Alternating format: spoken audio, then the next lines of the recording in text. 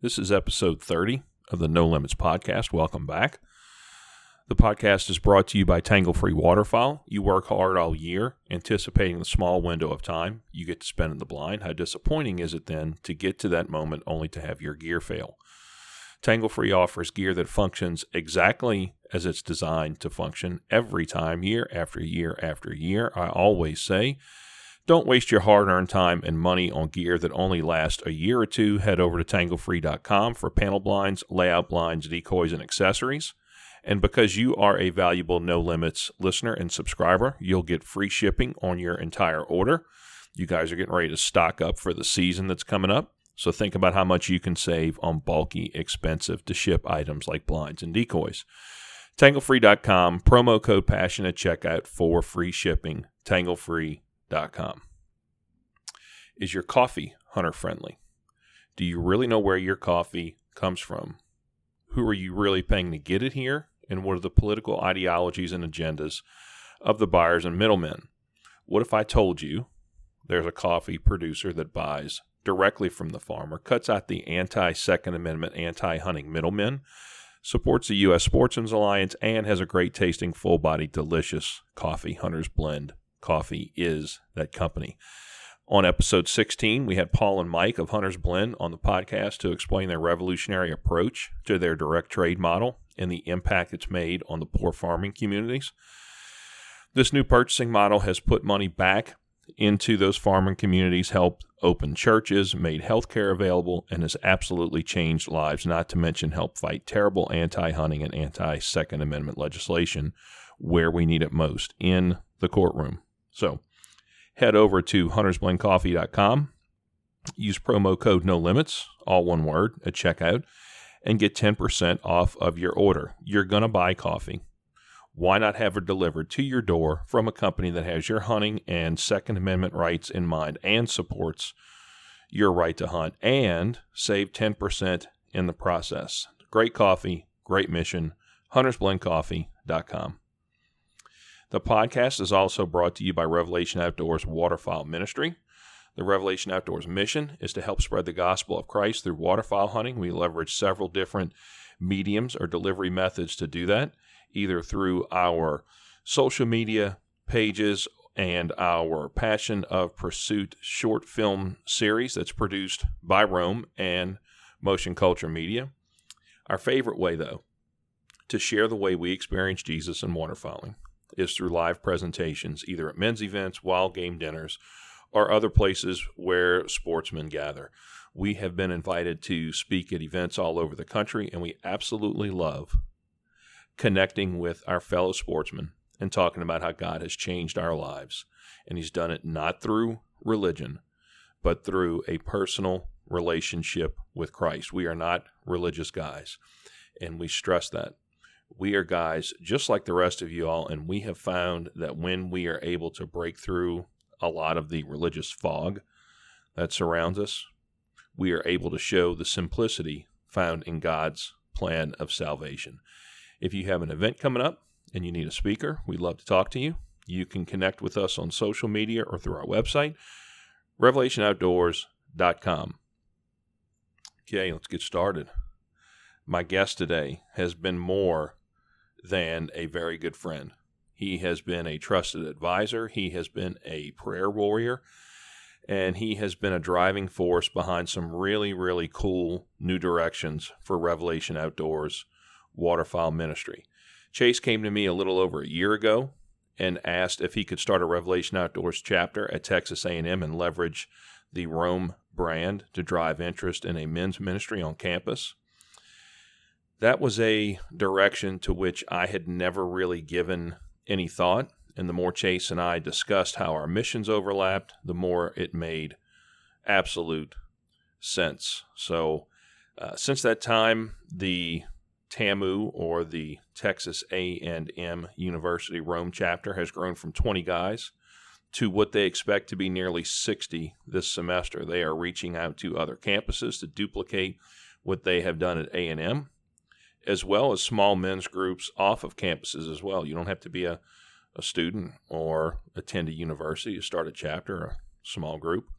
I think in any pursuit, it's good to surround yourself with people who can help you spot and see opportunities to grow that you may miss. And Chase has definitely done that for us. In this episode, we talk about the A&M chapter, how it got started, their progress to this point, and what is coming up this semester. I had a chance to drive over last March and cook some crawfish and speak to the guys, and I was really just thrilled to have a group of such godly men of action representing the Revelation Outdoors brand. It was truly a blessing.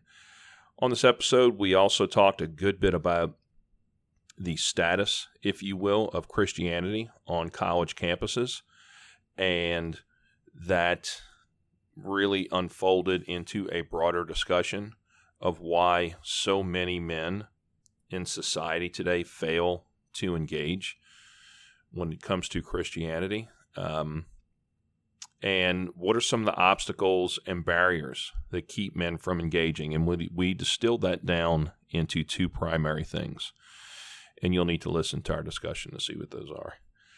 We finally finish up by discussing the point that I think a great many men miss when they consider or they're asked to consider Jesus, and that is his personality. His personality is what makes him relational to us. Hopefully you'll take some time after the podcast today and read through the Gospels, Matthew, Mark, Luke, and John. And when you do, I hope that you will do that, looking for all of the little nuggets and passages that show that Jesus was a real man, just like you and I, with a personality that draws us in. Think of your best friend. What is it about that person that draws you to him? When you think about that, is it not their personality? And Jesus is no different. The Gospels are alive with the personality of Jesus if you know to look for it. He's not a two-dimensional or one-dimensional name on a page. Chase and I had a great discussion, and I really hope that you'll listen. I know some of you guys may think, here he goes again on his Jesus kick, but really, give it a listen, because what do you have to lose? So with that, here is my very good friend, brother in Christ, and founder of the Texas A&M University Revelation Outdoors Waterfowl Ministry Chapter, Mr. Chase Moore. All right.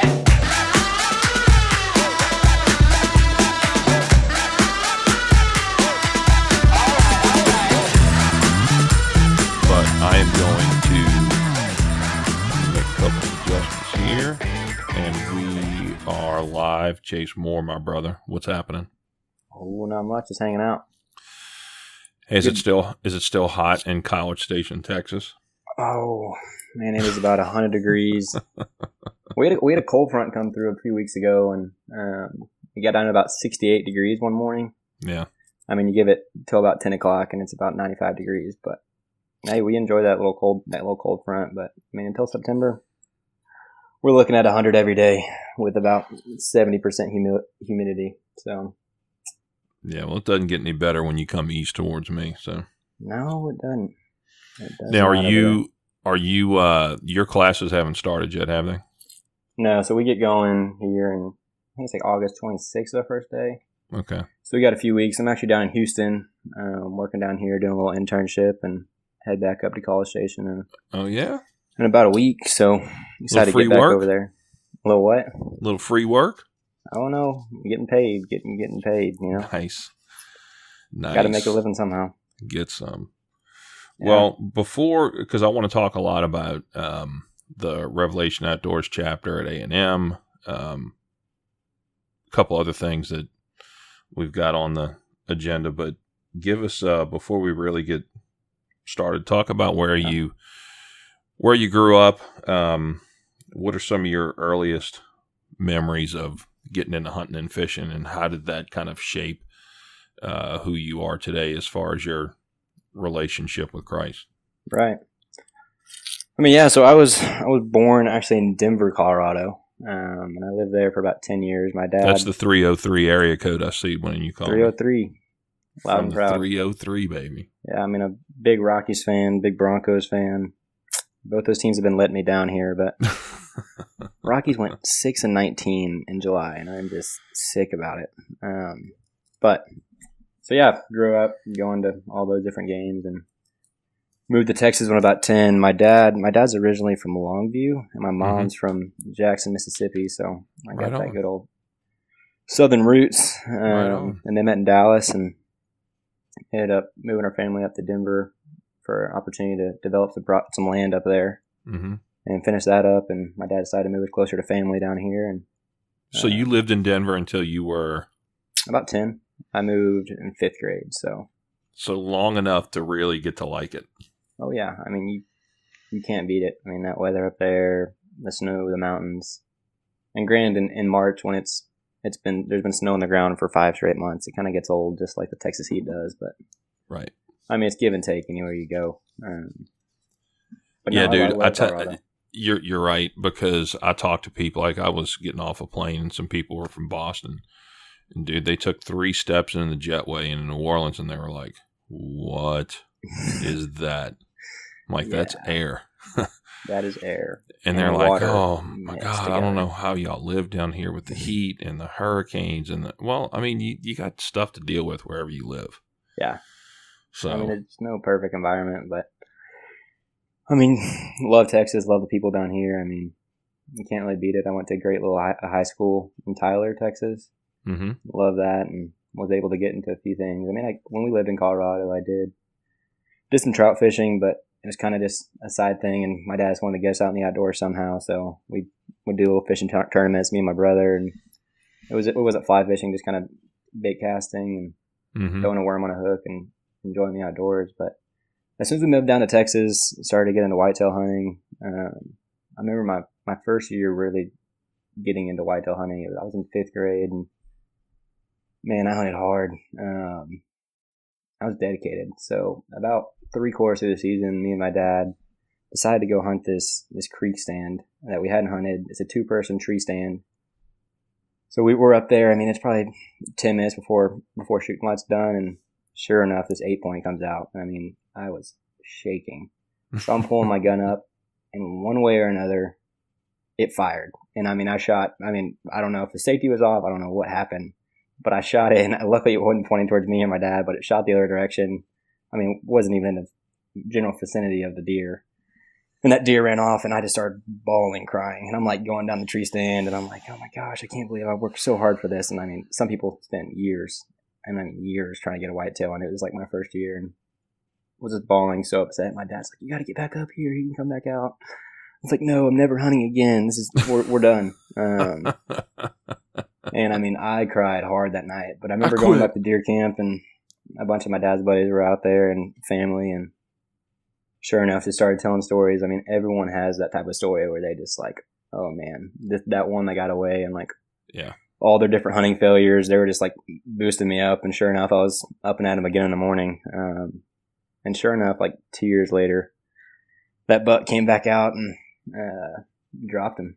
So gave him a little dirt nap and got some meat out of him, and got to experience like the true buck fever, sitting there shaking. And I mean, there's nothing like it. So yeah, for sure.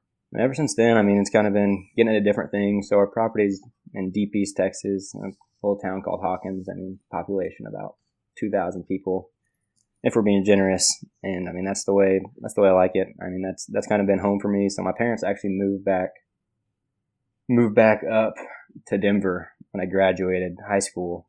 So I mean, that ranch we have out there is really what I consider home. And I mean, we got everything out there. So my brother went to A&M. I have an older brother. His name's Garrett. He's 4 years older than me. My dad went to A&M, and then my brother went there. So when my brother went there, I mean, I would go down for football games and just like fell in love with the place. My dad had raised the Aggies. I mean, great school.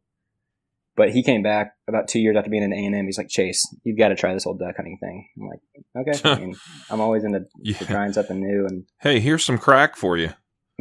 Yeah, I mean, that's a dangerous game to get into there. So sure enough, went on a duck hunt. We shot 2 or 3 ducks, and I just fell in love with it. And I mean, it's been on fire ever since then. And That's been cool to kind of have that similar passion with my brother and getting to enjoy that. And I mean, that's half of what the outdoors is all about, just getting together with other men and getting to enjoy God's creation. I mean, there's nothing like it. So, what is it? So, I mean, I get the excitement of sitting on stand and all the anticipation of deer hunting, right? Right. Like, I totally get it. And like that stand you were talking about where you're sitting with your dad, was it like a 2-person ladder? It was like a one-person ladder. So, I mean, one person would go up and then the next person would go up. But I mean, where you sat, there was a 2-person stand. Correct. Yeah. Yeah. So I think almost every deer hunter started off that way. Oh yeah. Like in a leaning ladder, 2-man ladder stand with your old man or your uncle or grandpa or whatever. Right. But there is something about duck hunting that I really feel that it just totally trumps whatever you feel when you're sitting in a deer stand.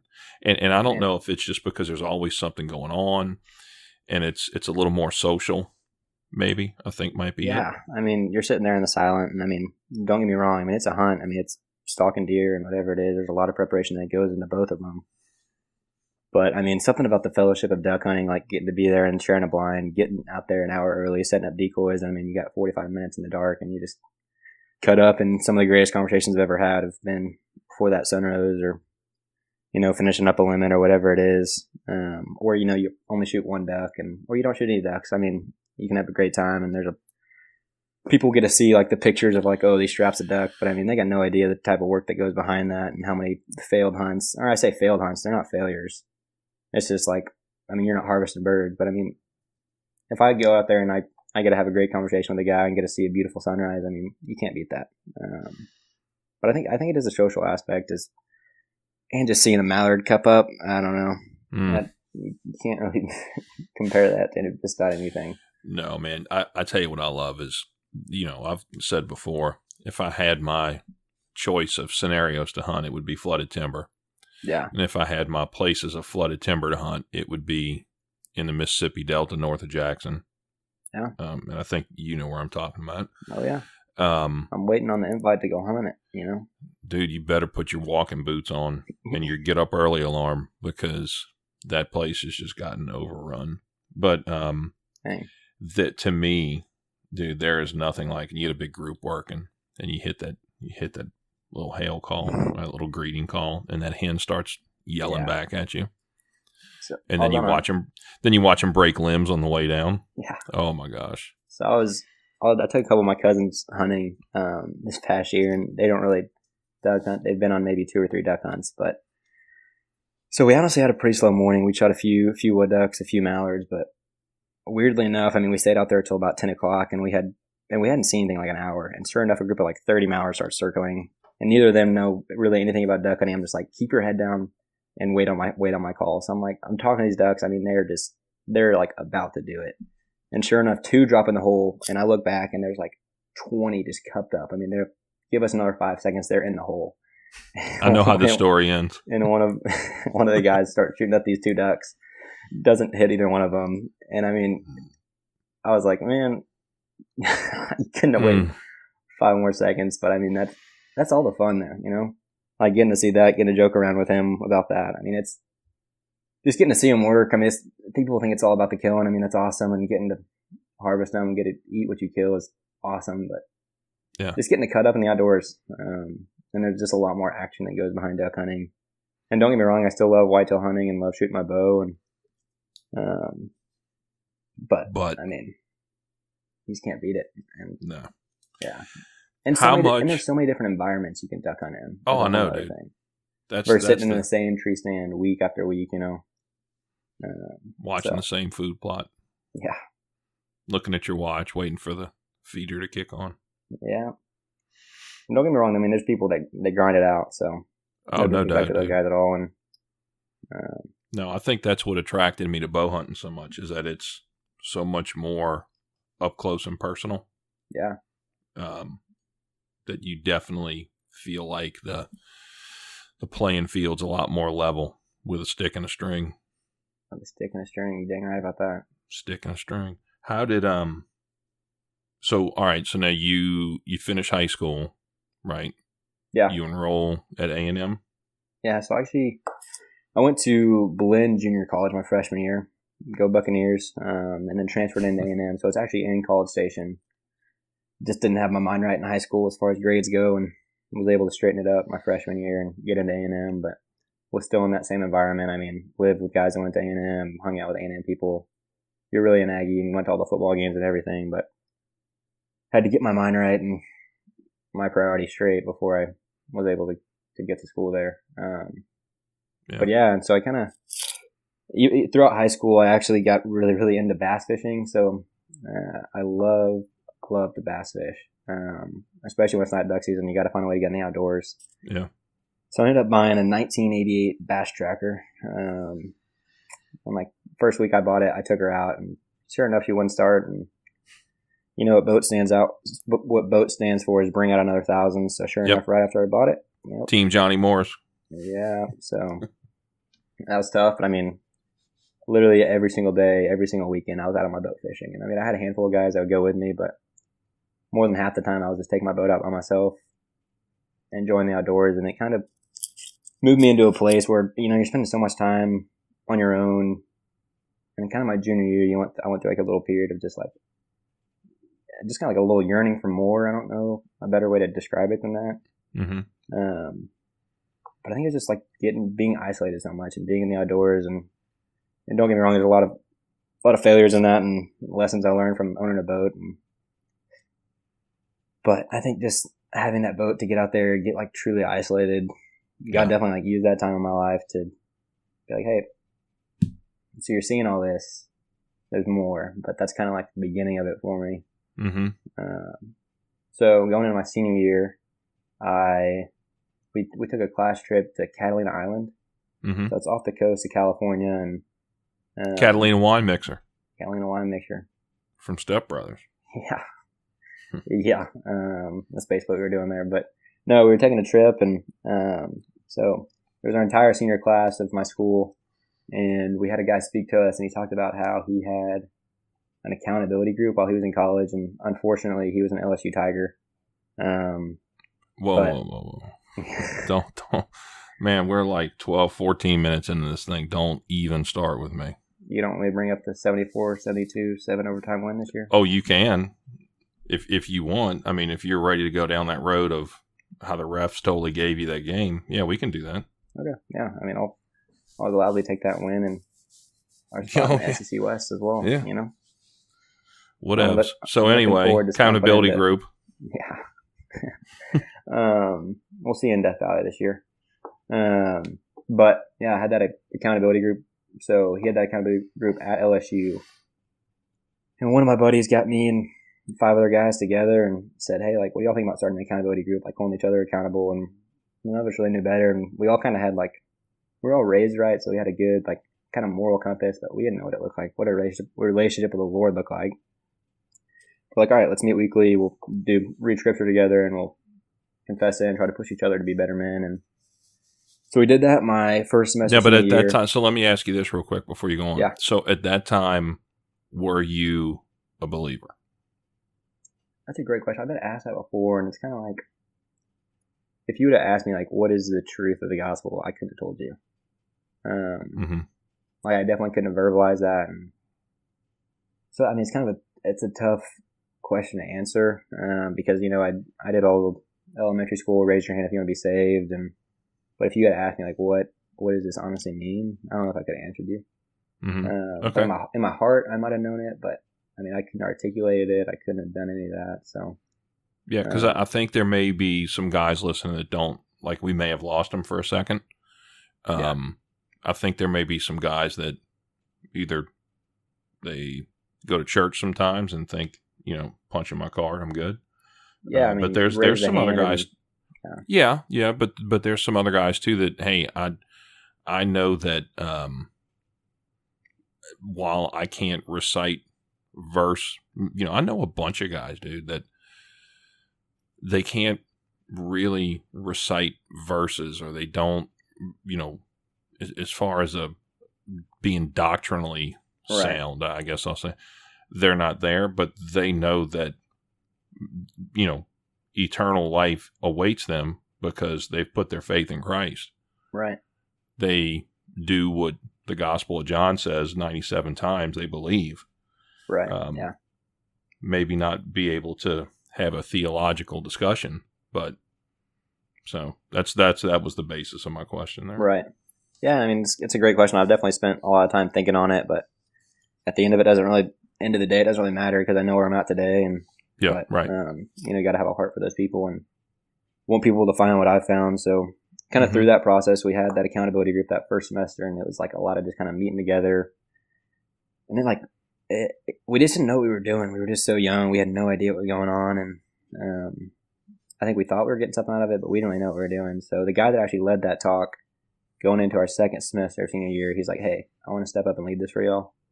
We're going to read through a book, and he got us a book about what biblical manhood looks like. And so we met every week and got to see what a relationship with the Lord truly looked like. We got to see what accountability truly looked like, and pushing each other to be better men. And man, I just realized seeing these guys that I know have this heart for the Lord, but they just fail continually and fall short. And I know how bad they want this. I know how bad they want it, but they can't get it. I'm like, oh, what's going on? And sure enough, I fell into that same little thing of wanting it so bad. I'm falling short. Why am I falling short? I'm trying so hard. And came to this realization, okay, we can't do it. I can't do this on my own. I'm fighting this fight. I can't win. But Christ won that for me, and he came and he paid the cost of all of that, and I don't have to carry that burden. Yeah, so you found yourself doing something that had already been done for you.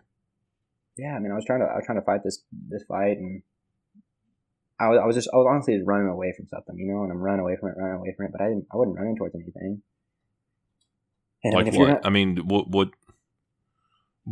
So guys, again, I don't want to lose anybody that's listening to us, but you're talking about, fighting for something or fighting a fight. Would go a little bit deeper into that. So for me, and for a lot of guys in our accountability group, it was masturbation and porn, and the Lord actually took that away from me when I was a junior in high school and didn't have that struggle. But I got to see them continually falling back into that hole that this was, and I knew how bad they okay, I don't want to do this. I keep falling into it. Why do I fall into it?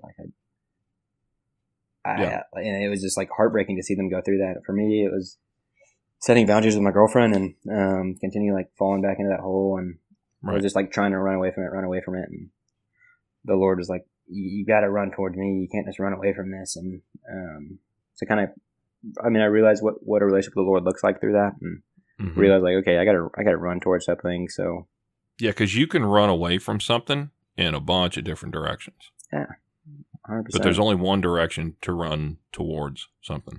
Yeah, and I definitely realized that, and all those guys realized it, and it's been cool to see as we've taken on college, the different paths that we've gone on, but how all of us have really done our best to stay the course because Christ laid that out for us. So, but it's been a challenge for sure. It's not an easy road to go down. Do you remember the name of the book that you just mentioned? A Guide to Biblical Manhood. Okay. So it goes through different characters. It goes through Daniel, Job, all these different men in the Bible, gotcha. And obviously through Jesus. Just walks through their lives. But you see all these people like Daniel, David.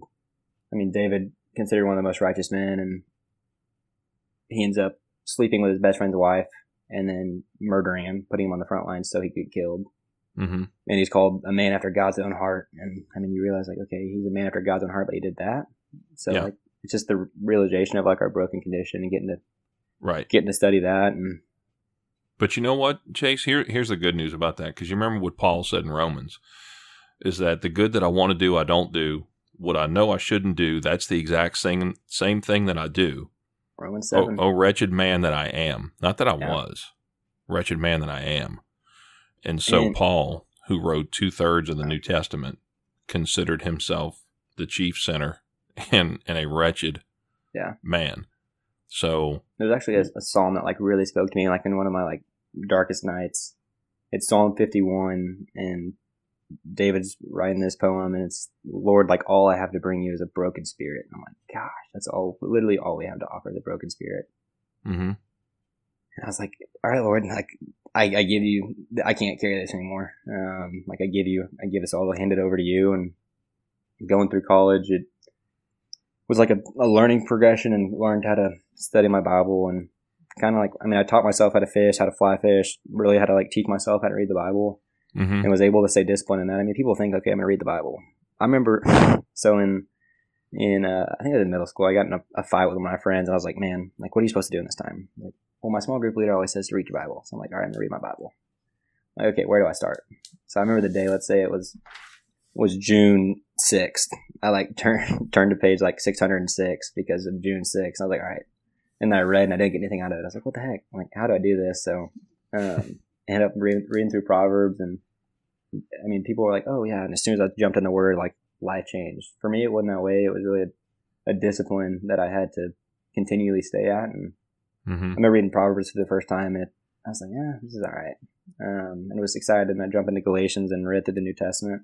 Oh yeah. But I read through Proverbs again after, and I was like, oh, this is awesome. And it just takes time. It's a discipline, just like any other thing. I mean, you don't go on your first duck hunt by yourself and go get a strap of mallards. I mean, it takes a lot of work, and Yeah. it's a discipline, just like anything else. You gotta put time and effort into it. So, But here's 2 points there. So I want to back up to something that you said, and that is struggling with things and bringing a broken spirit to Christ, right? So Right.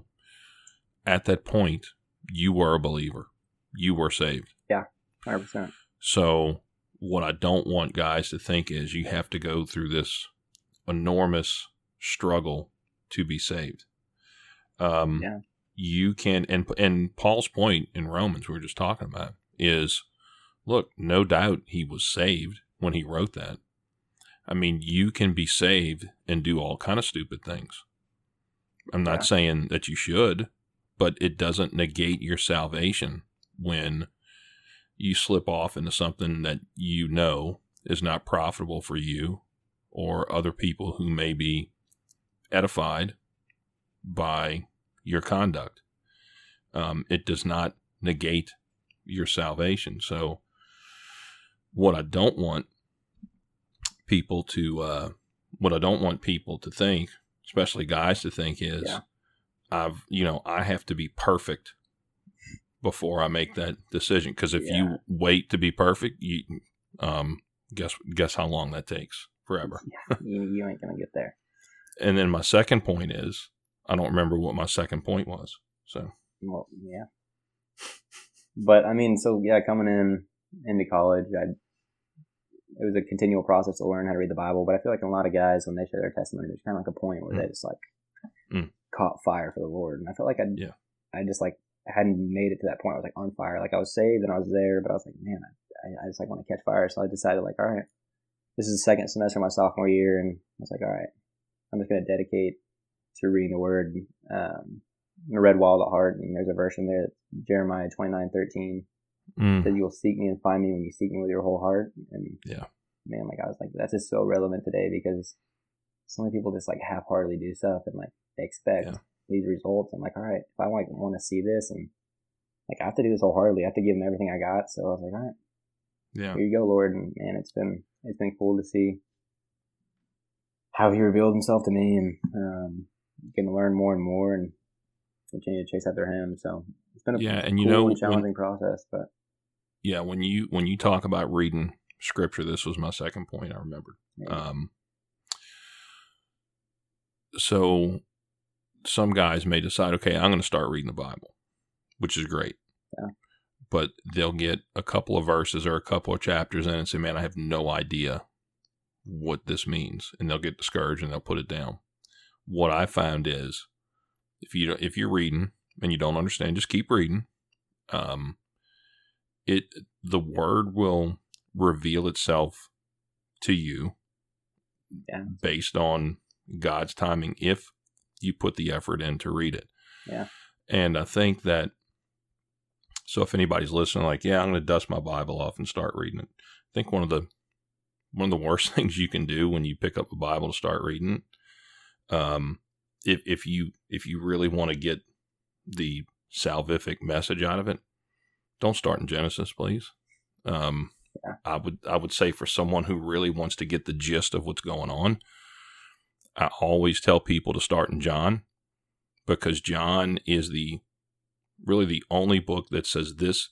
Matter of fact, John was the only author that wrote purpose clauses into what he wrote. So if you read, like, I think it's chapter 21 around verse 30 or something like that, he says, I'm writing these things to you so that you may believe, and in believing have everlasting life. So in other words, the things that I just spent 20 chapters writing to you, I'm writing them to you so that you can believe. And he used the verb believe 97 times in the book of John.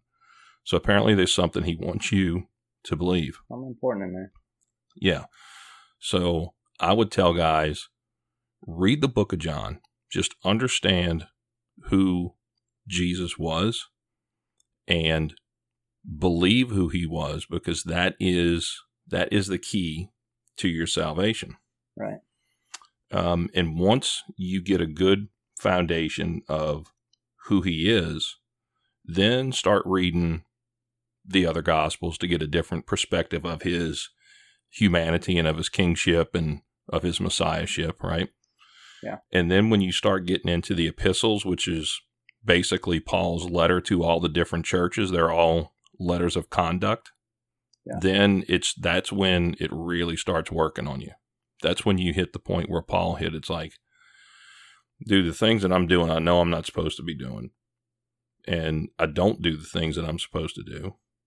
That's when he calls himself a wretched man. Yeah.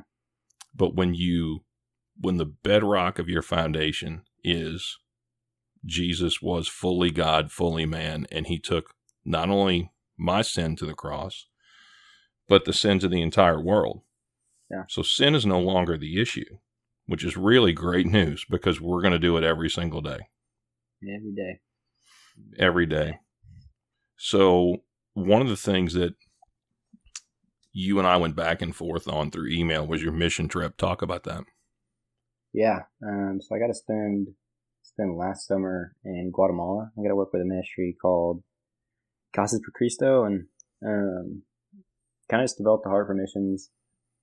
I went to Cambodia my sophomore year of high school, and like, man, this is different, and like developed like a true heart for people, and got to see like how fortunate we are. Mm-hmm. And like, okay, and I was going to school. I'm getting a degree in construction science, and I was like, all right, how can I use this degree in construction science and go share the gospel with people? And the way that the ministry works is we'd build a house, and we'd work through the local church. So the local pastors would meet, and they'd select different families to receive homes in the community, and they would pick those people based off of like people that would come to know the Lord through receiving a house, or faithful members of the church. And there's even one guy that would drive around on his motorcycle, and he would just be praying while he was driving, like, Lord, just like stop me somewhere that this family needs a house, and we'll come to know you through it. So got to build 12 houses while I was there, and we had church groups from the States come out, and they would be like our labor force, and I would like lead those groups in the construction of the home and like facilitate the relationship between like the family, the local pastor, and the church that came in to build. And man, it was truly incredible to get to see that. And yeah, your pictures from that mission were awesome, dude. Yeah. Got to see a few people come to know the Lord, and I mean, just giving people so we do a dedication on the last day. So you hand the keys over to the family, and they're like, man, how can I can't repay you. Like, I don't have anything to repay you with. I was like, you're dang right about that. And you have nothing that you can ever do to pay for your salvation. Like, no matter how hard you try, no matter how much you chase after it, you're going to fall short. You can't do it.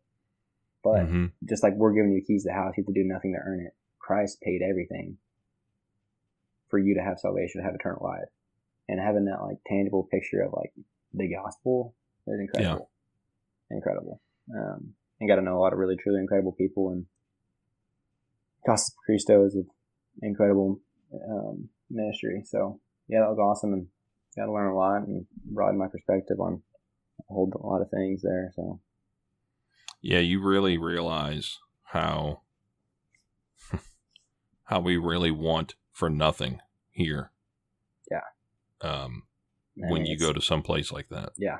Man, it was crazy to see, and I've constantly reminded of it and get to pray over those people, and actually had the opportunity to go back this past summer and get to see a lot of those people that I built houses for, and like people just going to church, being faithful members, pursuing the Lord. Not that being a member of the church is cause of salvation, but I mean they understand it, and they understand what Christ came for and He died for. So, well, they're working out their salvation with fear and trembling, right? Yeah. I mean, they're putting it into motion. Yeah. It's not like, okay, I'm saved. That's good. I don't want to know anything else. I don't want to do anything. We'll get into that in a minute. Yeah. But yeah, your pictures from that mission were just, I don't know, man. It was good. I was so proud of you to do that. Yeah. I mean, it was cool, and it's kind of broadened my perspective on why we're here, and to further the kingdom of God, and I might be doing that when I graduate and going to the mission field, but just trying to take it day by day and not be anxious about it, waiting for the Lord to show me where it is He wants me, but going to pursue Him and proclaim His name wherever I go. Yeah, I mean, you're actively in the mission field now with our first, and I still don't even know how this happened, but our first Revelation Outdoors waterfowl ministry chapter, the Texas A&M chapter, the TAMU chapter. Oh yeah. How? All right. So, and I'm being serious. I have no idea how that happened. Yeah. So talk us through that. When did you do it? Why? What? Just fill me in so that I can learn too.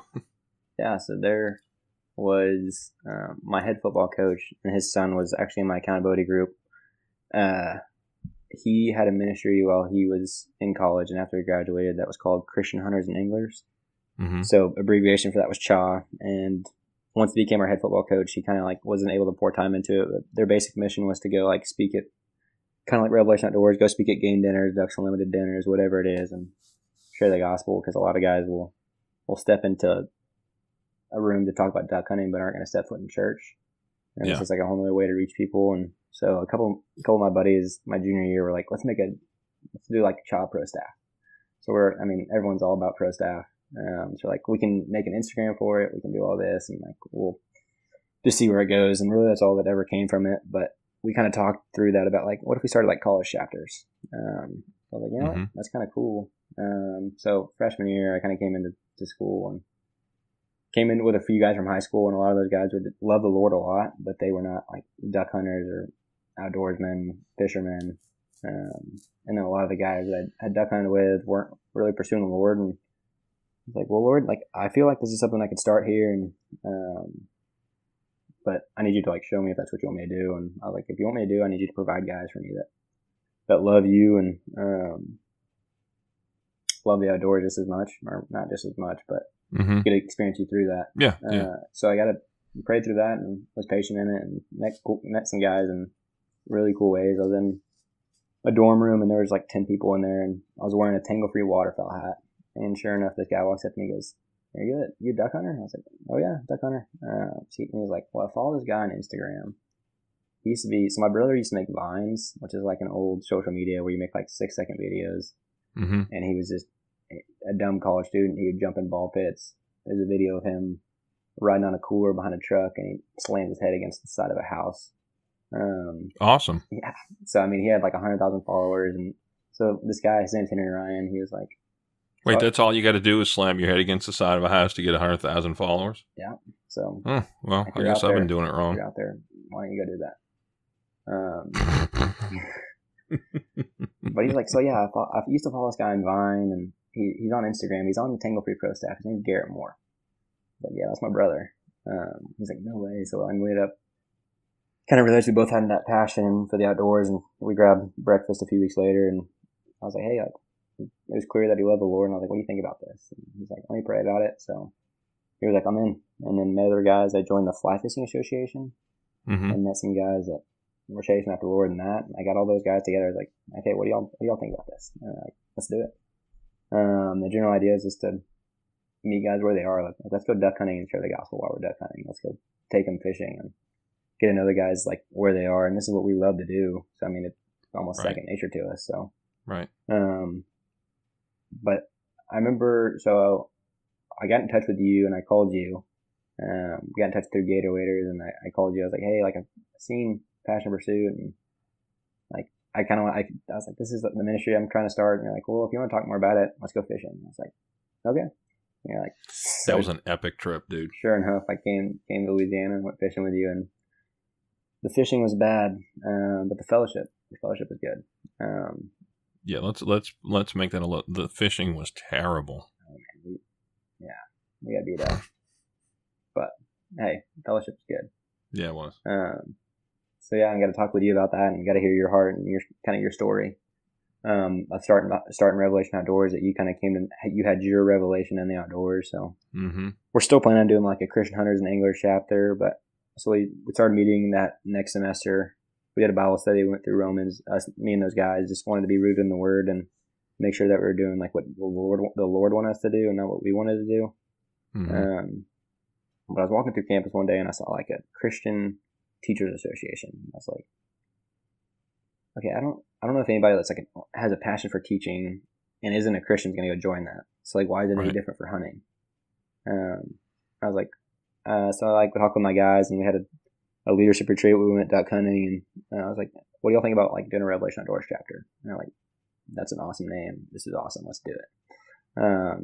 So sure enough, we went through like the whole A&M process, and we're good to start up about a year ago at A&M. So that was going into my junior year, and it was all juniors that started alongside me. And like, honestly, those guys have been truly incredible. Couldn't have done it without them. And I mean, they've done more than I have. It's been so cool to see a group of guys come together and all for the same purpose. And so we went to A&M does like a new, like for freshmen, like a event. So we went to that and recruited a few guys to come to a cookout, and we cooked burgers and told the guys like, hey, this is what we're doing.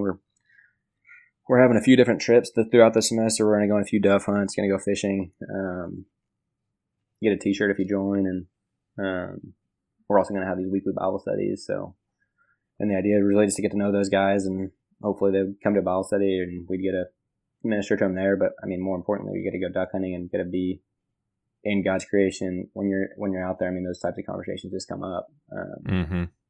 And I mean, and we told the guys like, hey, we're not a religious organization. That's not us at all. We're all about a relationship with Jesus, and we want to show you what that looks like. And if that's not you and you just like to hunt, this is still the organization for you, because we're going to go kill some birds. And I mean, we had guys join that weren't believers, and that's kind of the whole heart behind it, is to reach guys that weren't reached. And there's a lot of guys that are, good old Southern Baptists and probably came from a similar background as me, but don't like truly know what a relationship with the Lord looks like and what we're called to and what his mission was for us. So that was like, I was like, all right, let's do this. I mean, our purpose was to further the name of God through the common passion for the outdoors, and we got to see a few guys come to know the Lord over the past year, and I mean that alone makes it all worth it. That's so good, man. So we went from about 20 members our first semester to about 40 our second. So we're coming up on our year anniversary, I guess, and we're expecting to get a fresh batch of freshmen in. So we'll probably be about 60 guys, what we think. The Lord could have different plans, but it's been like incredible. I mean, the guys that come out for it are all just really, really solid dudes and are really enjoyable to be around and have that greater purpose behind it. So, and get to do what you love. You got to go duck hunting and dove hunting and go chase redfish on the coast. And so you starting that chapter kind of really got us talking here about how can we help a group of guys replicate that, either on campus or if you're out of school and an old guy like me. Maybe you've got 5 or 6 buddies that, they love to be outside. They love to duck hunt. Maybe even some of them are believers. Yeah. And you need something to build some type of organization around. Right. Like we are now, Brian and I got off the phone earlier this week about how can we help facilitate that. This is obviously something that the Lord wants. How can we help? How can we get out of the way of that first and foremost, and help facilitate? Yeah, no doubt.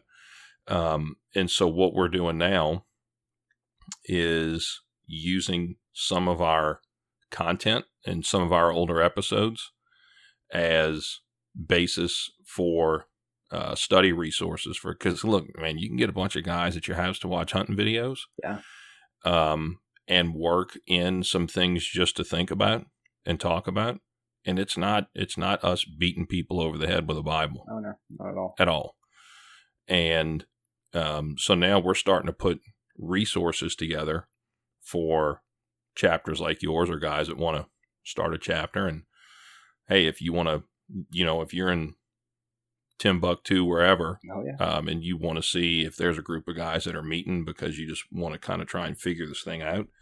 If you're at a spot in your life where you're like, there's got to be something more than just a 80 to 90 year at the most existence, and then you're gone. Yeah. That's really, Chase, that's the question I asked myself, like, for a long time, like, what is the purpose for me being here and taking up oxygen on this planet? Like, there's got to be something more than you live, you work, you retire, you die. Yeah. No, definitely. And so if you've got a group of guys that you want to try and figure out what that is, and they love to duck hunt. Well, first of all, I need to say, like, if someone listening to this and they haven't seen the Passion of Pursuit films, and as soon as you're done with this podcast, go turn that on, because those things are incredible. Thank you. So our first Bible study, we showed a Passion of Pursuit video. So many guys come to Bible study like, okay, what are we getting ourselves into? And then sure enough, it's smack down a Mallard, just showing a video and like, hey, we're going to tie scripture back into this. And I think guys are like, okay, I can get behind this. So, and like where I was, I mean, coming into freshman year, I wasn't qualified to start a ministry or anything like that. And not that I am now, but like the Lord is going to qualify the called. He's not going to call the qualified. Like, I think people have this idea like, okay, like I'm not capable of that. Yeah. Okay. Like I'm not either, but I serve a God that is, and I chase after him, and he makes the path clear for me. Dude, have you seen me? Yeah. I mean, we're both just beat up old men. Well, I'm not old yet, but. Thanks, dude. I'm sorry. But yeah. I love you, man. I really do. So thanks for joining us. That's it for tonight. Thanks for Chase. We're done. Yeah. But so what you're talking about, you said it before, meeting guys where they are. Yeah. It's kind of it's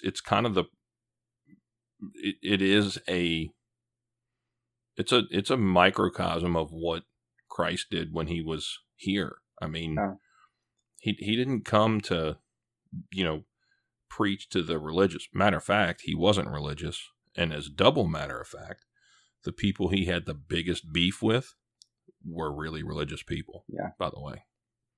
So if you think you know him because you've seen the stained glass pictures of him in church, like on Christmas or Easter, if you're a CEO, Christmas and Easter only, like I was. Hey, Priesters, come on. Yeah, that's right. If you think you know who he is because you went to Sunday school, think again. Yeah. Because he wasn't religious, and the people that he had the biggest problems with were the people that were focused on doing religion right. Yeah. And not focused on him. I mean, you look at the disciples, and 5 out of 12 of them were fishermen, so that doesn't tell you anything. Yeah, I think there's something there. There's got to be something there. What's coming up? What's the next big thing? Because we had a crawfish boil. Yeah. You had some dude from Louisiana come over and cook crawfish. Yeah, he taught me how to do it. So we had Joey come down. We threw a crawfish boil in March, and the idea was just to, hey, let's enjoy some crawfish and try to get as many guys as we can there and kind of do what we're talking about here. I mean, just meet guys where they are. I mean, any guy like that in our crowd is going to want to come eat some crawfish. And so I had an awesome turnout for that. And Joey, means a lot that you drove down for that. And got to see what we got going on down here, or what the Lord has going on. Oh, dude, you got an awesome group of guys there. Yeah, I mean, just an awesome group of guys. Yeah, but the vision we have. I mean, you've talked about this, is like this has been something that the Lord's like clearly using, and whether it be like in the videos that you're using, or like what we've seen at A&M and this Revelation Outdoors ministry. So we're like trying to see if the Lord like wants us to take this to other universities. So if someone's listening to this and they're like, well, I know someone that like is going about to be a freshman, about to be a sophomore, whatever they are, that like might be interested in this, like send them this podcast. Because our vision that the Lord's put before us is like, hey, why don't you try to take us to other places? It's been successful in the eyes of the Or even kingdom. if you're not in school anymore. I mean, we got some guys that you work with that you duck hunt with. Yeah. That, you're like me at one point. You're like, there's got to be something more to this than just you live, you die.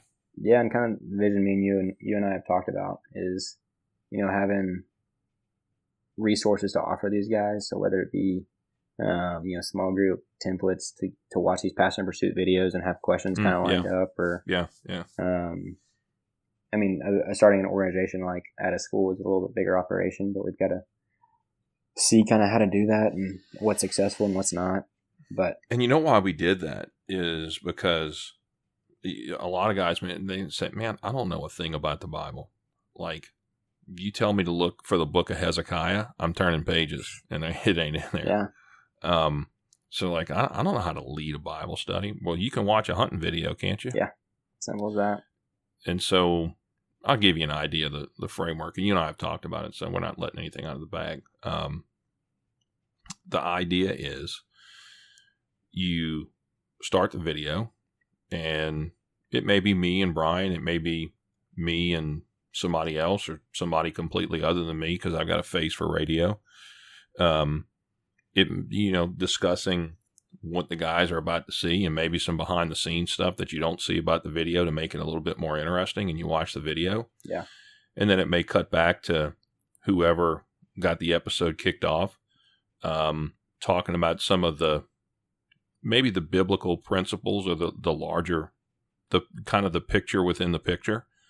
Mm-hmm. And then we'll give guys some topics to talk about, and it will be relevant to the theme of that video. And so, I mean, and you and I both said it. It's like, get out of the way and let God move. Like, I mean, if you, oh man, that's so important. Yeah, I mean, people are like, oh man, I'm not ready to do that. Okay, well, you got a God that is, and he's if you can get out of the way, he'll move.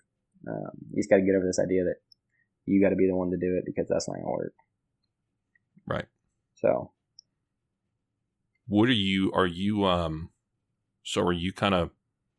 are you guys kind of grooming new leaders for the A&M chapter? Because it's crazy to see like these guys, like that we had this past semester, like their friend group was formed in Revelation Outdoors. Like the guys that they're going to be friends with the rest of their lives, they met in Revelation Outdoors. It's like, okay, this wasn't a thing a year ago. Man, that's so good, dude. So it's like crazy to see like that kind of happening, and like these guys are going to kind of grow up together, go through college together, and like it's all in Revelation Outdoors, which is such a crazy thing to see. When like thinking like, okay, a little over a year ago, this wasn't even a thing. But yeah, so all of us, so we have 6 guys in leadership. So we got 5 of us are seniors. So we've kind of gone through. Mm-hmm. We don't want to leave and not train somebody up. So we're going through that process right now, kind of getting people ready to lead it and get it passed on. And it kind of looks like us going and starting those little small groups wherever we end up. And hopefully these resources will make it a little bit easier too for leadership. Yeah, for sure. And I mean, if there's people out there, we just released a new video. One of our guys in leadership is extremely talented. Cole It's Rickerson. really good. I saw it. Yeah. So Rickerson Outdoors, and it'll be on our Facebook, YouTube. Like just search Revelation Outdoors, Texas A&M chapter, and you'll see it. And you kind of get to see what we're about. It's not like, oh, this is guys reading the Bible. It's like, no, we're shooting clays, catching fish, having a good time, enjoying fellowship with each other. And you're doing the same thing Jesus did with his disciples. Yeah. And we're going to get into that in a second. One of the things I want to ask you, because I have my idea, but I want to hear it from someone that's on campus. And that's kind of the state in general, I guess, of Christianity on college campuses. Is it growing? Is it declining? Like, what do you see in what we would call the body of Christ on campus? Yeah. So, I mean, at a school like A&M, I mean, if people don't know anything about A&M, it's a massive school. I mean, we got 67,000 graduate students. That's a lot of people. So, I mean, you can try to meet every single person there. You're not going to do it. So, I mean, it's definitely like a melting pot for different people. We got a great engineering school, great business school. So, you get a lot of people from different backgrounds, different religions, wherever it is. So, my experience has been kind of coming into freshman year. I just made the decision, and not that it necessarily has to be this way, but God kind of convicted me like, hey, I don't want you to be like a partier until at least you're 21. And not necessarily I'm a partier now, but like I don't want you to really associate with alcohol. Like I don't want that to be your social setting. And I was like, okay. So basically the group of people I got into freshman year was kind of the people that had that same social setting as me. So it wasn't like going out and going to bars every night. And it was just like, so that's the kind of people that I associated with my freshman year. And we call it the Christian bubble. And it's interesting to see because I've kind of grown out of that. Definitely, there's a lot of great people in the Christian bubble. I mean, there's people that understand who Jesus was, what his teachings are, and that like, hey, we're like the only thing that we are good for on this earth is to proclaim the gospel. Like literally every single thing we can do, like as a Christian, we can do better in heaven. Like glorify the Lord, whatever you want to say, like be in fellowship with Him. It's better in heaven. And the only reason we're here is to further the kingdom. And there's a lot of people that I feel like can just be like comfortable in that and don't necessarily like reach out. And that's the bubble you're talking about. That's the bubble. So I mean, and there is, there's strengths in it because it's good to surround yourself with other believers. But I mean, look who Jesus spent time with. He spent time with his 12 guys. He had his 12 dudes. And then everywhere else, I mean, he's hanging out with Samaritan women, and he's hanging out with tax collectors, and these people that like are the untouchable, people that have leprosy. Like literally, if you touch them, they like can't even live in the village. And this is who Jesus is associating with, and people are like, okay, who is this guy? Like, what? Like that you can't do that. Yeah. Yeah. It's against the rules. Yeah. Those religious people are doing that, and so I mean, Revelation.org, we've gotten to see a lot of guys that aren't necessarily in that setting. I mean, you can just relate to a lot of guys, like being on a duck hunt, sitting around a campfire. We're going to the bar, playing pool. When you came in for the Crawfish Bowl, I mean, we went there and shot some pool and got to spend some time with the guys in our leadership. And, but yeah, it can be a dangerous setting. And God talks about in the Old Testament about having a remnant, which is like His chosen people to keep His name proclaimed, basically.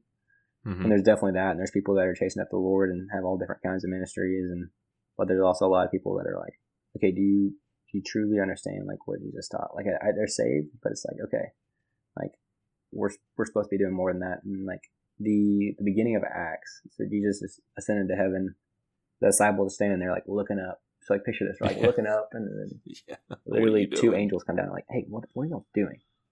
Go.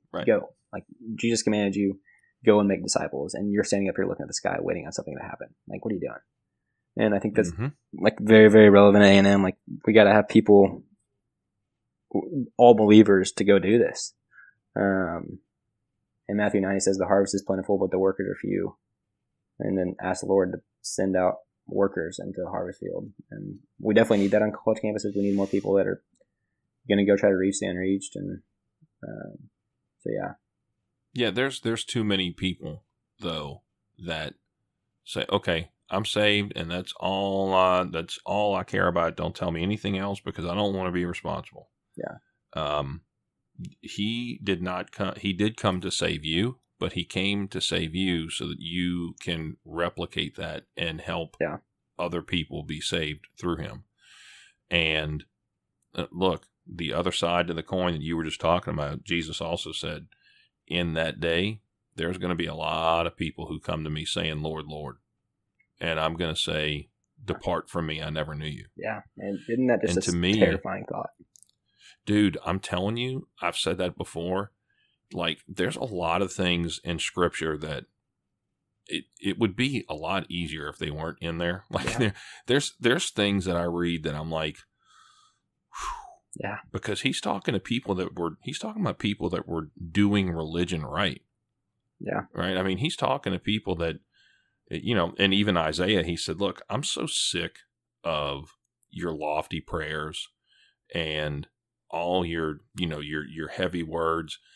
When you do that again, I'm going to turn my back to you." Yeah, because I'm sick of it. There's nothing there. So there's a lot of people like in that bubble that you're talking about that will go through the motions. And, you know, Jesus says they have their reward because they hang around the same people every day. It's people that believe like them, and you're not fulfilling the commission by doing that. Yeah.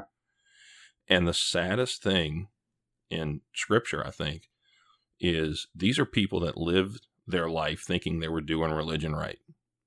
And they get to the end of it. They get to what should be that joyous day. And Jesus said, I don't even know who you are. That's just terrifying. I mean, wait a minute, what? I mean, like I said the sinner's prayer and I went to church on Christmas and Easter and I'm a good person. I mean, I don't hurt anybody. I'm certainly better than this clown over here. Yeah. What do you mean? Like, I didn't know you. I don't know who you are. And there are so many things in Scripture that, dude, there's other things that you and I may have talked about this, that I read and I'm like, I can't believe God would do that. Yeah. Like, I read it and I'm like, God, you did that. Like, destroying the world with a flood and having his prophets killed. And, I mean, it's just like, man, what? Doesn't make any sense. Yeah, I mean, you look at, and one of my favorite books of the Bible is actually Ezekiel, which seems like an odd book. But yeah.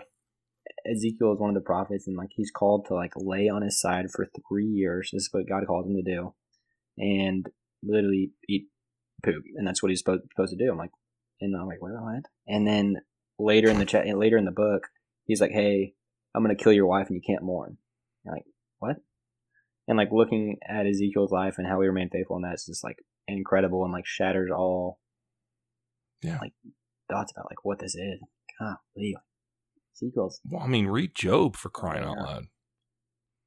And I think the whole point is, well, and the biggest thing is like, God, how could you do that? I mean, when I think about your own son on a cross, and this is what made it real for me when I had kids. Yeah.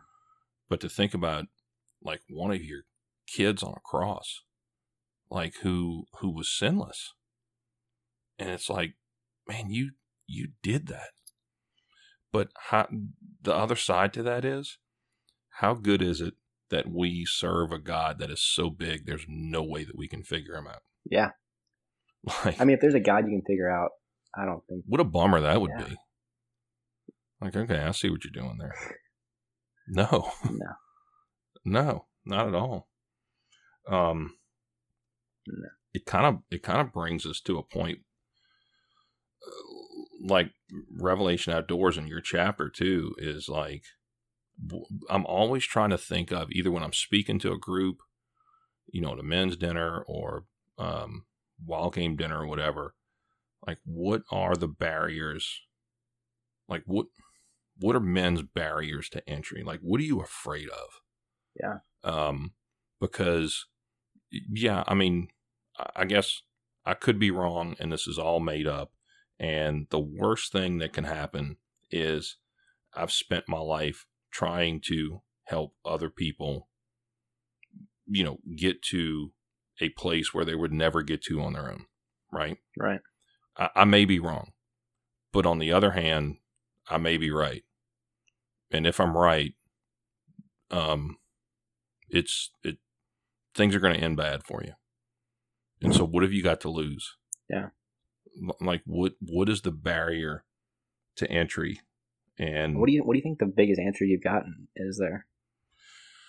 For some guys, like, well, I just don't like religion. Well, dude, have you seen me? I mean, check.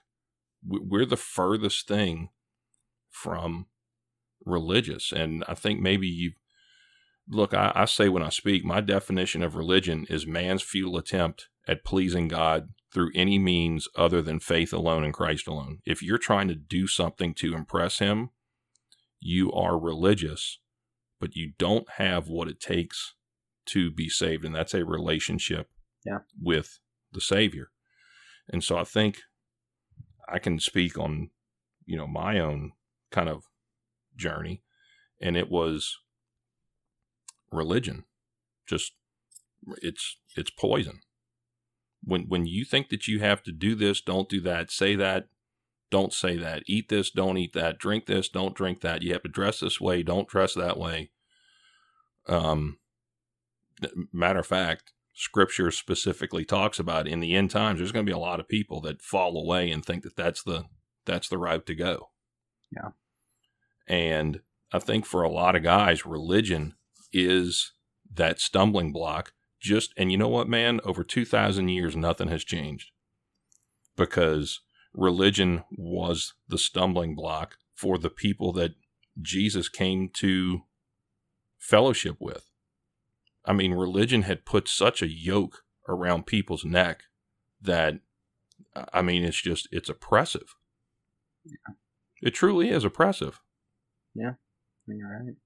And so I think, if I'm honest, and I may tweak some people by saying this, but if I'm honest, religion is the biggest reason why men don't engage. And I think it's because they have a lot of misconceptions about what it means to follow Christ or be a Christian man. I mean, you ask someone, you go up to almost anybody that claims themselves a believer, and you're like, okay, like, what does being a Christian mean to you? Like, oh, I'm a good person, and I got to go to church when I can, and I believe in God. And then you're like, okay, means. Let's say you're standing at the gates of heaven, and God asks you, like, okay, what have you done to deserve to be in here? And they're like, oh, well, I'm better than most. I've lived a good life. I've tried to do the right things, and it's not multiple choice. There's only one right answer.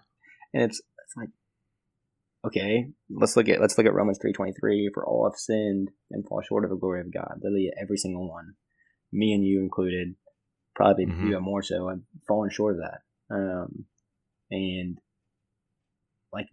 people have this. Even if you are a great person, like I've heard it explained as this: like, okay, picture people hanging over the Grand Canyon, and they're hanging on a chain link. There's two people, and let's say it's me and you. And for me, 10 of my chains break, but for you, one of your chains break. We're both hitting the ground just as hard. And like people are like, oh yeah, I'm a good person. Well, like, no, that's not what it is. That's not what it is. Well, think about this too, Chase, though. You may be a great person, but what we are not talking about is whose standards are we measuring that to? Because if we're measuring it to our flawed standards, which you mentioned Wild at Heart, if you're listening to this and you have not read Wild at Heart, you need to get it. Yeah, great book. But it is, whose standards are you using to say that you're a good person? Yeah. Because Scripture says no one is good. No, not one. Yeah. And it's because there is a different unit of measure that we're going to be held to account for. And the correct answer is, when you stand before God, what have you done to enter heaven? Nothing. I've put my personal faith and trust in Christ as my Savior. Period. I believe that He is who He says He is. Yep. And I believe that He did accomplish what He came here to accomplish. Period. That's it. Ain't nothing I've done. Yeah. I mean, the payment of sin is death. Like, that's what we deserve, and it's a gift from God. Like, what do you have to do to take a gift? Like I said, you really just have to take it. That's all you have to do. You have to take it and receive it. I mean, then you're there. Yeah. I think here's the second thing. So you asked me, like, what are some of the common, barriers there? The second thing is, and it doesn't come out as, it doesn't as readily come out as we have to drag it out. But people, guys, men, think that you can't be a manly, masculine man if you follow Christ. Yeah. No, it's like, it comes down to like how do you define manhood? Like, that's again, by whose standards? Yeah, you're going to define it by. I don't even know how the world defines it. I mean, you ask any guy, they're going to define it differently. Well, that's because the world's neutered men. Exactly. So, and then you go, who we need to ask? We need to ask the Creator God. That's who actually understands what it is. We were created in His image. And if you think about it, like, okay, think about an iPad. Like, if you use an iPad as a cutting board, is it actually living to its potential, or use an iPad to have like the internet, everything that it offers? And that's what so many people see as manhood. Like, oh yeah, let me be this. And they're like not living to their potential at all, and like what we're actually created to be. But yeah, I think people have this misconception that Christianity could be like soft almost. Yeah. And I mean, yes, like we have to. Well, first of all, there's a lot of strength and weakness, and it takes a true man to be willing to stand up and say, "Okay, I can't do it," but Christ did, and that's enough for me. And I mean, there's the contrast of Jesus' teachings. I mean, you see in Matthew 11, he talks about my yoke is easy, my burden is light, and then in Isaiah, he talks about you will keep in perfect peace when you're in me, when you're in my word. And like the reality of that is like, okay, like you and I both have peace. Like we both know, okay, my dad might sleep tonight. I know where I'm going. And I know that it's in His hands, not my hands. I'm not the ones in charge of that. And I got to go hang out with Jesus in heaven, and that's gonna be awesome.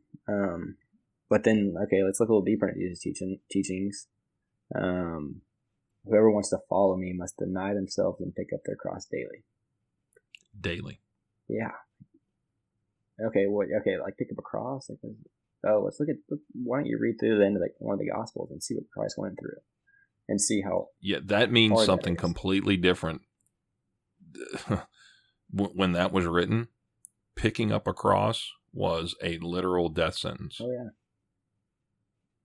Yeah. And so to your point, Luke 9:23 kind of says the same thing. Anyone who wants to follow me, pick up your cross daily and follow me. One of the things that I learned is, or if you're listening to this, you can think about it. So Scripture clearly says we are created in His image, right? Right. Let us go down and make man in our image. God the Father, God the Son. So what does that mean? I mean, look at what God created. I mean, when this place was created, this was a wild place. I mean, in everyday creation just gets more and more fantastic, and His crowning achievement, we're called His poema in Ephesians, his masterpiece is us. And He creates this wild place with wild animals and just wild things, and He calls it good. Like, that's the heart we have in us. Yeah, 100%. The same heart that our Creator created all this in. That dude wasn't walking around. Adam wasn't walking. It's just so if that's who we are, you think of Jesus, and it's why I said to go back and read the Gospels, but try to determine like what His personality was. And Eldredge wrote just an awesome book. John Eldredge wrote an awesome book called Beautiful Outlaw. And it's really a study of all the different personalities of Christ. So, and Chase, I'm telling you, when I read that book, I just fell in love with Him just on such a deeper level, because Christ came here to relate with us. It's not like Eldredge said, it's not like Einstein dropping in to take the second grade math test. He was fully human. Yeah. Okay. But you look at, sometimes we just blow through the Gospels and we just think of Jesus as just this austere fellow who's off to the side speaking in riddles, and, he kind of keeps everybody at arm's length. And, he had all the characteristics. Think of your best friend or friends. Okay. And what makes you just love them? It's their personality. Yeah. Right? And I think if you go through the Gospels and read without considering Jesus's personality, it's like watching TV with the sound off. Yeah. You can't get context of it. One of my favorite stories. So for people that think that Jesus didn't laugh or he didn't, joke around with his buddies or whatever. So he tells the disciples to meet him. This is after the resurrection, to meet him at I think it's the Sea of Galilee. I'm not sure. Yeah. It's towards the end of John. But they go and they wait and they wait. And like you said, most of them were fishermen. So what do fishermen do when they get bored? They go fishing, right? And so they sit out in the boat all night. Boats just rock and everybody's just, falling asleep. They hadn't caught anything. And it said Jesus walks up the beach and purposely kept himself hidden from them. So he's purposely keeping himself hidden from them so they don't know who it is. And he calls out to him. He says, "Hey, have you caught anything?" And they said, "No." And he said, "Well, try the other side of the boat." And so they do. And the nets are full and they realize who it is. And they're hooked all over again. Now, Jesus just played a little prank on his buddies. Yeah. I mean, he kept himself hidden from, and so when they drag their nets up to the beach, Jesus is already cooking fish. How did he get the fish? Because he's Jesus. But he doesn't say, "Hey, let's go to the synagogue and have a Bible study," or no, he has a cookout on the beach with his boys. And I'm just like, God, man, that's the kind of dude that I could get down with. Dude. And so if you think he doesn't have personality, if you think he's just this one-dimensional kind of just words on a page, you really need to read the Gospels again, but this time do it with a mind of what his characteristics and what his personality was really like. Because when he had to be fierce and when he had to be tough, he did that. I mean, you can consider, first of all, if you were a man back then, you had to be tough. There was no air conditioning. There was no Starbucks. There was no Starbucks. Wi-Fi. There was, but he was fierce when he had to be. He was kind and understanding when he had to be. He was blunt and to the point, but always from a perspective of love. Never ever to shame someone unless it was the Pharisees who were just oppressive to the Jews. Who also murdered him, but, it's a whole other issue. Well, no, Jesus said, no one killed him. Oh, yeah, He said, that's right. Yeah. That's right.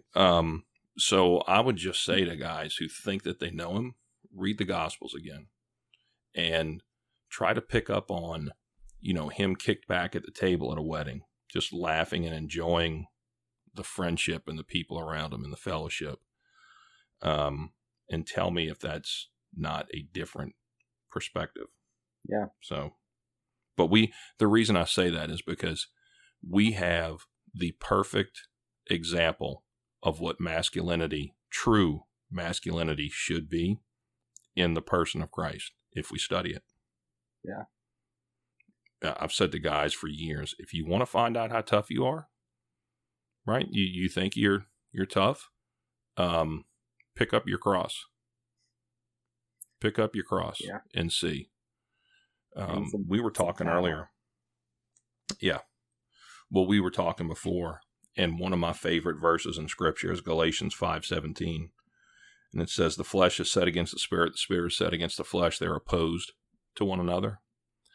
And I love it because it always points back to, so before I had that relationship and I really knew him, I could go out and do and say things and there be no problem, no consequences. I was being a man. I don't know anything, yeah.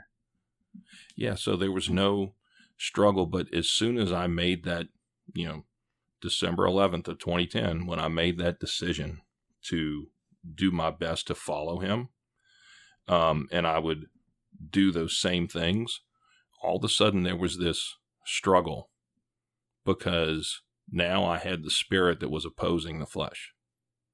And so the thing that makes it so difficult it's simple, but it's not easy. All right, there's a dichotomy there. So It's really simple to understand, but it's not easy. The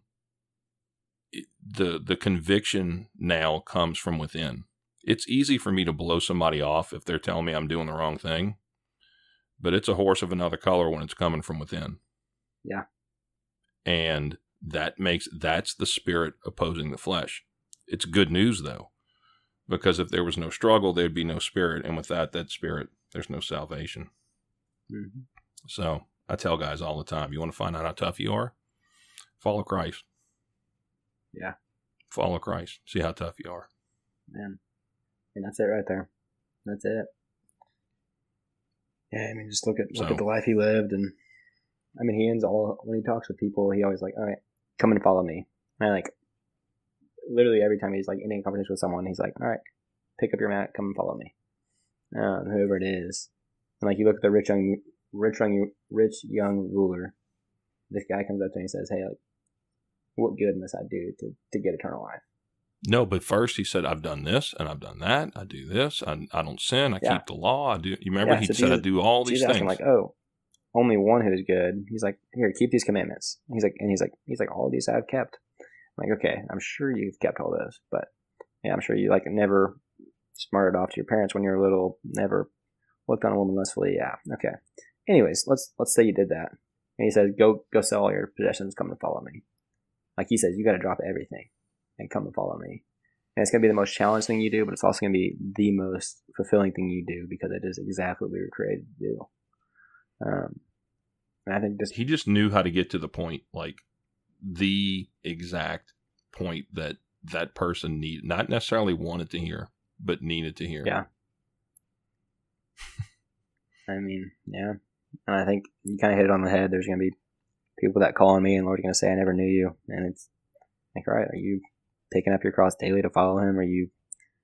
So I'm curious to get your thoughts on this. We a lot of people say, so the Great Commission, a lot of people consider like that a calling. Like, oh yeah, I don't, like I have that calling or you don't have that calling. But no, it's like it's a commandment. And I think people are like, oh, some people are called to that and some people aren't. But like as a follower of Christ, it is like what we were left on this earth to do. And I think people miss that.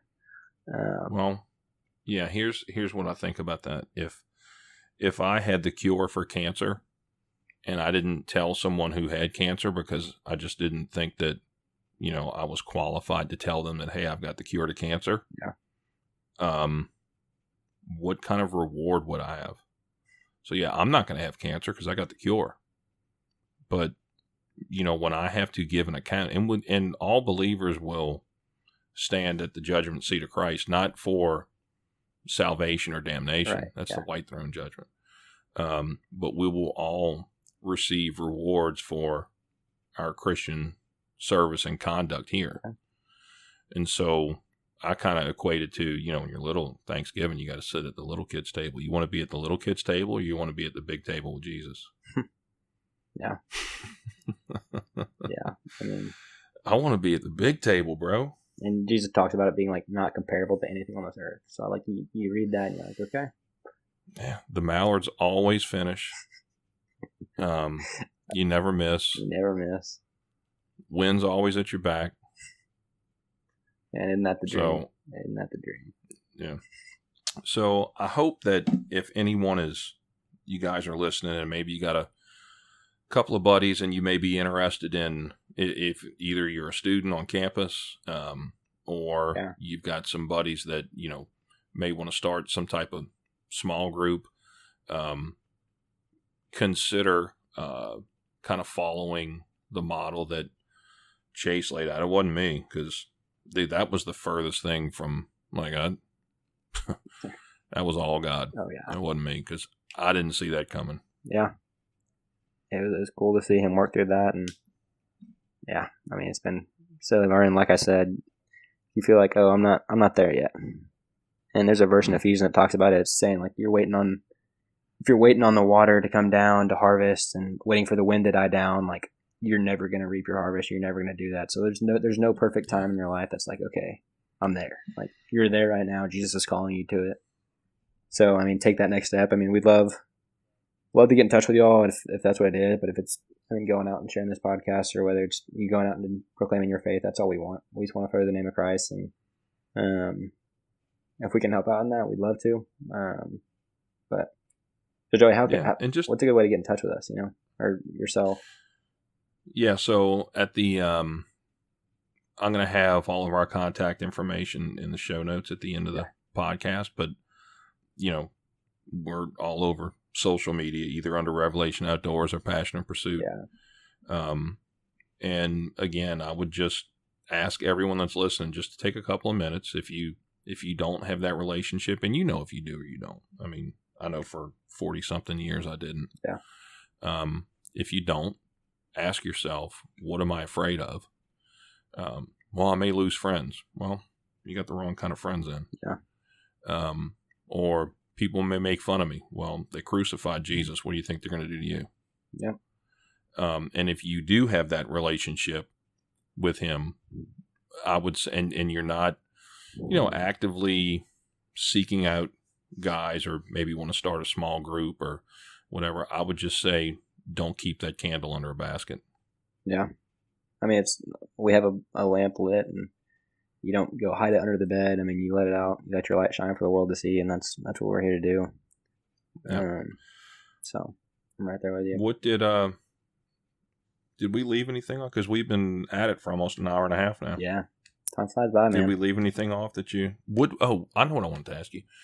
What events do you guys have coming up? Do you have anything planned? Yeah. So, I mean, if anybody's in the Texas area, we got tailgates going on for some football games, so we'd love to see you there. We'll have information on our Facebook page, Texas A&M Revelation Outdoors. Instagram is TAMU Rev Outdoors, and we'll have information up on that. We just released that new video. Go check that out. Share it with people. But if you also go to a different school, I mean, we'll find a way to get in touch with, reach out to us, and I mean, we'll get on a hunt together or something, and we can kind of talk about if this is something the Lord might have planned for you. So, I don't know. It's exciting to see how far it's come, and take that step. It's a challenge. It's a fight, but it feels like now that we're getting ready to release all these resources, it feels brand new again. Oh man, it's incredible. Like it I don't exactly know how to say it, but I think, well, I know Brian feels the same way, but we've been filmmakers for so long, that now it's kind of, we've adjusted our aperture a little bit and really see, because we've had a lot of guys reach out to, hey, how do we get more involved? You have any resources for us? I don't know how to lead a small group study, but it's really in my heart just to get guys together. And so it feels brand new. It feels invigoratingly brand new. Yeah. So it's impactful. It's really cool, man. And you were kind of really a driving force behind pushing us in that direction. So I appreciate it, man. Yeah. And then also, I mean, if there's guys that go to school at, TCU or wherever it is in Texas or Oklahoma, we'll be on hunts up there and towards Dallas. And if you want to come down and come on a dove hunt with our guys, I mean, we'd love to have you. So, I mean, just reach out and kind of get it figured out, even if you're not a college student, whatever it is. Check. You got it.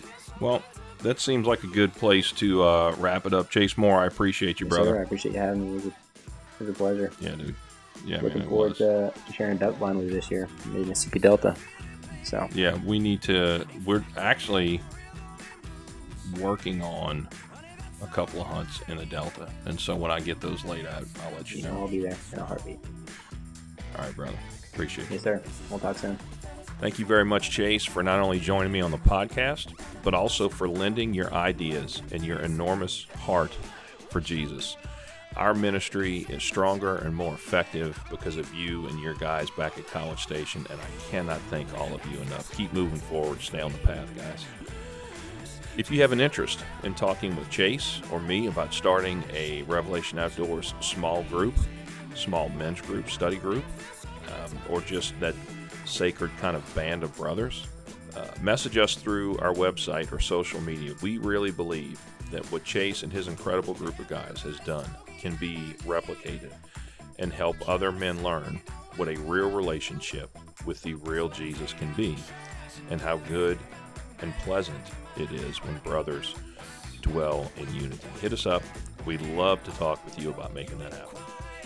We'd like to also thank Edge Duck Boats, Daihatsu Outboards, Rite, Shotguns, Apex Ammunition, and of course, last but certainly not least, Sitka Gear for supporting Passion and Pursuit and Revelation Outdoors Waterfowl Ministry.